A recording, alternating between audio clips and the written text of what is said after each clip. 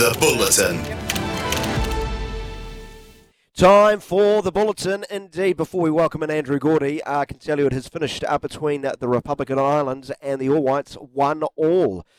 New Zealand equalising in the second half after conceding a sloppy goal around about 31 minutes in. They looked much better as the game grew on, and it hit a header with the very last play of the game from Tyler Bindon about 7-8 yards out that could have stolen it. So it ends up Ireland 1, New Zealand 1. So good news for Darren Bazley, bad news for Stephen Kenny, who is dead man walking anyway in Irish football, if not in the next couple of hours. Hello, Andrew Gourdie from News Hub. How are you, friend? I'm not bad. Daniel McCarty from Sens. How are you? I'm very well. I would like to know if Grant Chapman has apologised to you publicly after the character assassination of you last week. No, he hasn't. And look, it just comes as standard these days. So I'm used to having crap spoken about me on the airwaves, mate. Look, I've got my lawyers involved, and I'll just let them deal with it at this stage. I think. You know what I mean? Brilliant. The All Whites must be pleased with that result. Maybe not the first 30 minutes, but the result anyway. Yeah, exactly. Like one all against an Irish team that is obviously ranked well ahead in the world rankings. I know you don't necessarily read everything into world rankings, Daniel, as you know, but look, they needed a result, didn't they? They needed some kind of result, and God knows they needed a goal. So I'm pleased they managed to get one this morning. And look, that's the only direction this team really needs to be heading at this stage. So no complaints. And I think especially after the performance against Greece the other morning, that's a result they'll be very happy with, I think, Daniel. Yeah, indeed. Hey, football fans, don't fret.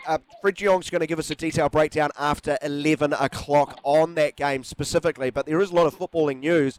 Andrew, really keen to get your reaction to Auckland getting two A-League franchises, both a men's and a women's one. Your overall thoughts on what awaits? Yeah, look, overall thoughts. I thought Bill Foley obviously talked a pretty good game yesterday, and it's easy to talk a big game when you've got the finances, I suppose, and the track record that this man has in terms of taking over sports teams and producing success relatively quickly. Do you know what I mean? So fair play to the guy, and I hope that some of the things he said yesterday ring true, but he has got one hell of a job on his hands, Daniel, and look, forgive me for being a little bit cynical and perhaps a wee bit negative, but I've seen this movie twice before, and both of those movies were pretty shit, and so I don't have an awful lot of confidence that the third movie in this trilogy is going to be a raging success, if you know what I mean. So, and I think a key part of that element, Daniel, is the engagement of Aucklanders and Auckland football fans. So that's where I think this team really has a challenge on its hands, or this club has a challenge on its hands. And actually, like I'm sure one of the questions you're perhaps going to ask me is what should the name of this club be? And look, without sort of thinking too deeply about it, they need Auckland to be united behind this club. So to me, if there was a perfect name for it, it should probably be Auckland United. Unfortunately, that club already exists as the result of a merger between two Auckland clubs only a handful of years ago. So I don't know, though, whether it's possible for perhaps Bill Foley to approach Auckland United and say, how about letting me buy the naming rights, I suppose, to your club, and you can come up with some other sort of name. But that's just one idea. The other idea I had, which is probably a little bit far-fetched, Daniel, and I'm sure wouldn't happen, but it's very common, as you'll know, over in Europe in particular, for sporting clubs to have, like Barcelona, like Real Madrid, to have, a football club, volleyball teams, handball teams. The best and strongest, I suppose, brand in New Zealand is the Warriors. So what about the idea of perhaps lending the name to this new club? Interesting. Instant reaction probably coming through in 5, 4, 3, 2, 1 on 8833. I'd personally go with that one of my favourite clubs in Botswana called Miscellaneous. They're literally called Miscellaneous. Yeah, brilliant name. Up there with FL Fart in Norway. That's the level of maturity I show, Andrew. To be honest, the name's a name. I'd like to know if it's going to work a little bit more. And surely we've moved on from those dreadful movies. And you're right, they were stinkers. They were absolute horror movies, and not in a good way. But surely times have changed. That's a long time ago now. Do you have much faith? Or give me a reason for faith that they will be able to engage with that community and for it to be more of a success.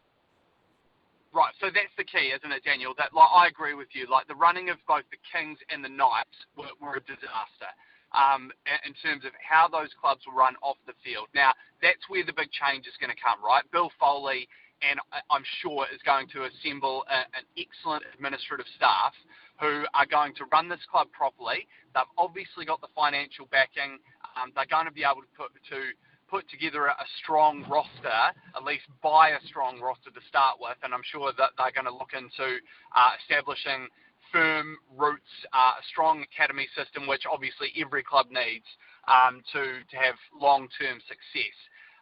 But the key is still going to be the fundamental problem that, both of those football clubs have had previously, and we've also had with other sporting codes in this city, is that there is a problem with infrastructure in terms of where this team will play, where this team will be based. I'm not sure if this is exactly true, but I've heard that this team is going to be based in terms of its training facilities and everything are going to be on the North Shore, but then they're going to play games at Mount Smart Stadium. Now, that instantly rings alarm bells for me. And again, it comes back to the old conversation. If only we had a waterfront stadium, Daniel, like that would solve so many problems for this club, for the Warriors, for the Blues, for Auckland's NPC team. It would solve all sorts of multi-code problems in this city. Perhaps the ship has sailed there, but who knows?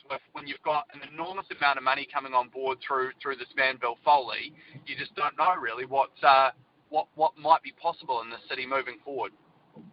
Yeah, indeed. There's so many interesting ways to look at this. We don't really have the time for it now to touch on every single one of them. Andrew Gourdie out of News Hub is with us. Maybe they should hire Hamish McLennan. He's available.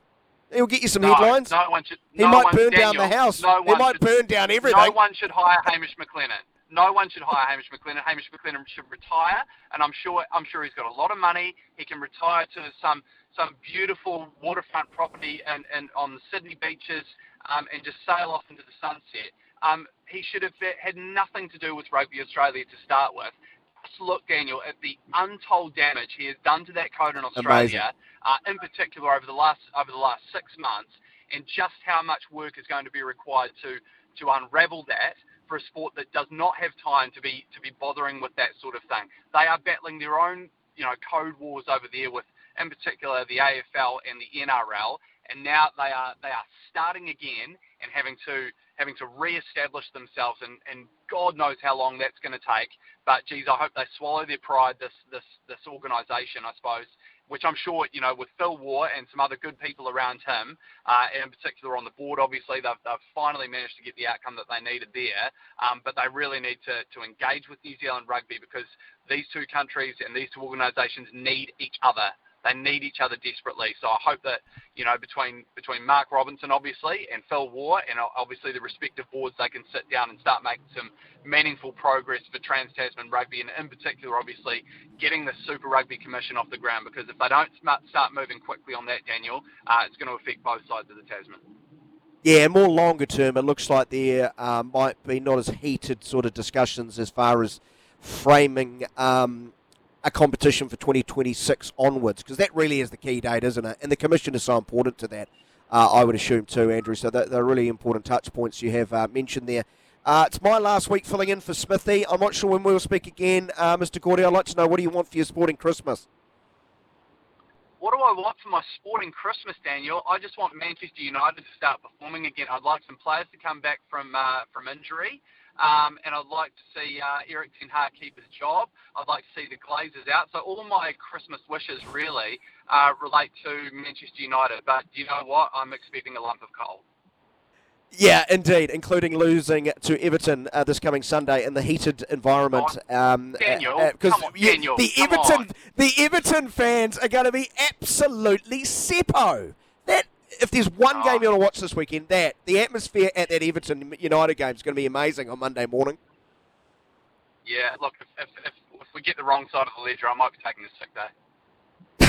Good on you, mate. Appreciate your time. Lovely to chat over the last few weeks, mate. Have a great Christmas. Happy New Year to you. And you and yours, mate. See you later. Andrew Gourdie from News Hub, the Bulletin covering off, truncated sort of topics, rugby and football. Lots of footballing news. More to come after 11 o'clock, football fans. Fred de Jong has been sitting in the de Jong estate, watching the All Whites. We'll give a detailed sort of analysis on that performance with Fred a little bit later. Just a reminder, keep your texts coming in 8833. Love your contribution. Also a reminder that Flight Centre's Big Red Sale is on with limited time offers on flights, cruises, holidays and tours. Book now to save big. Back shortly.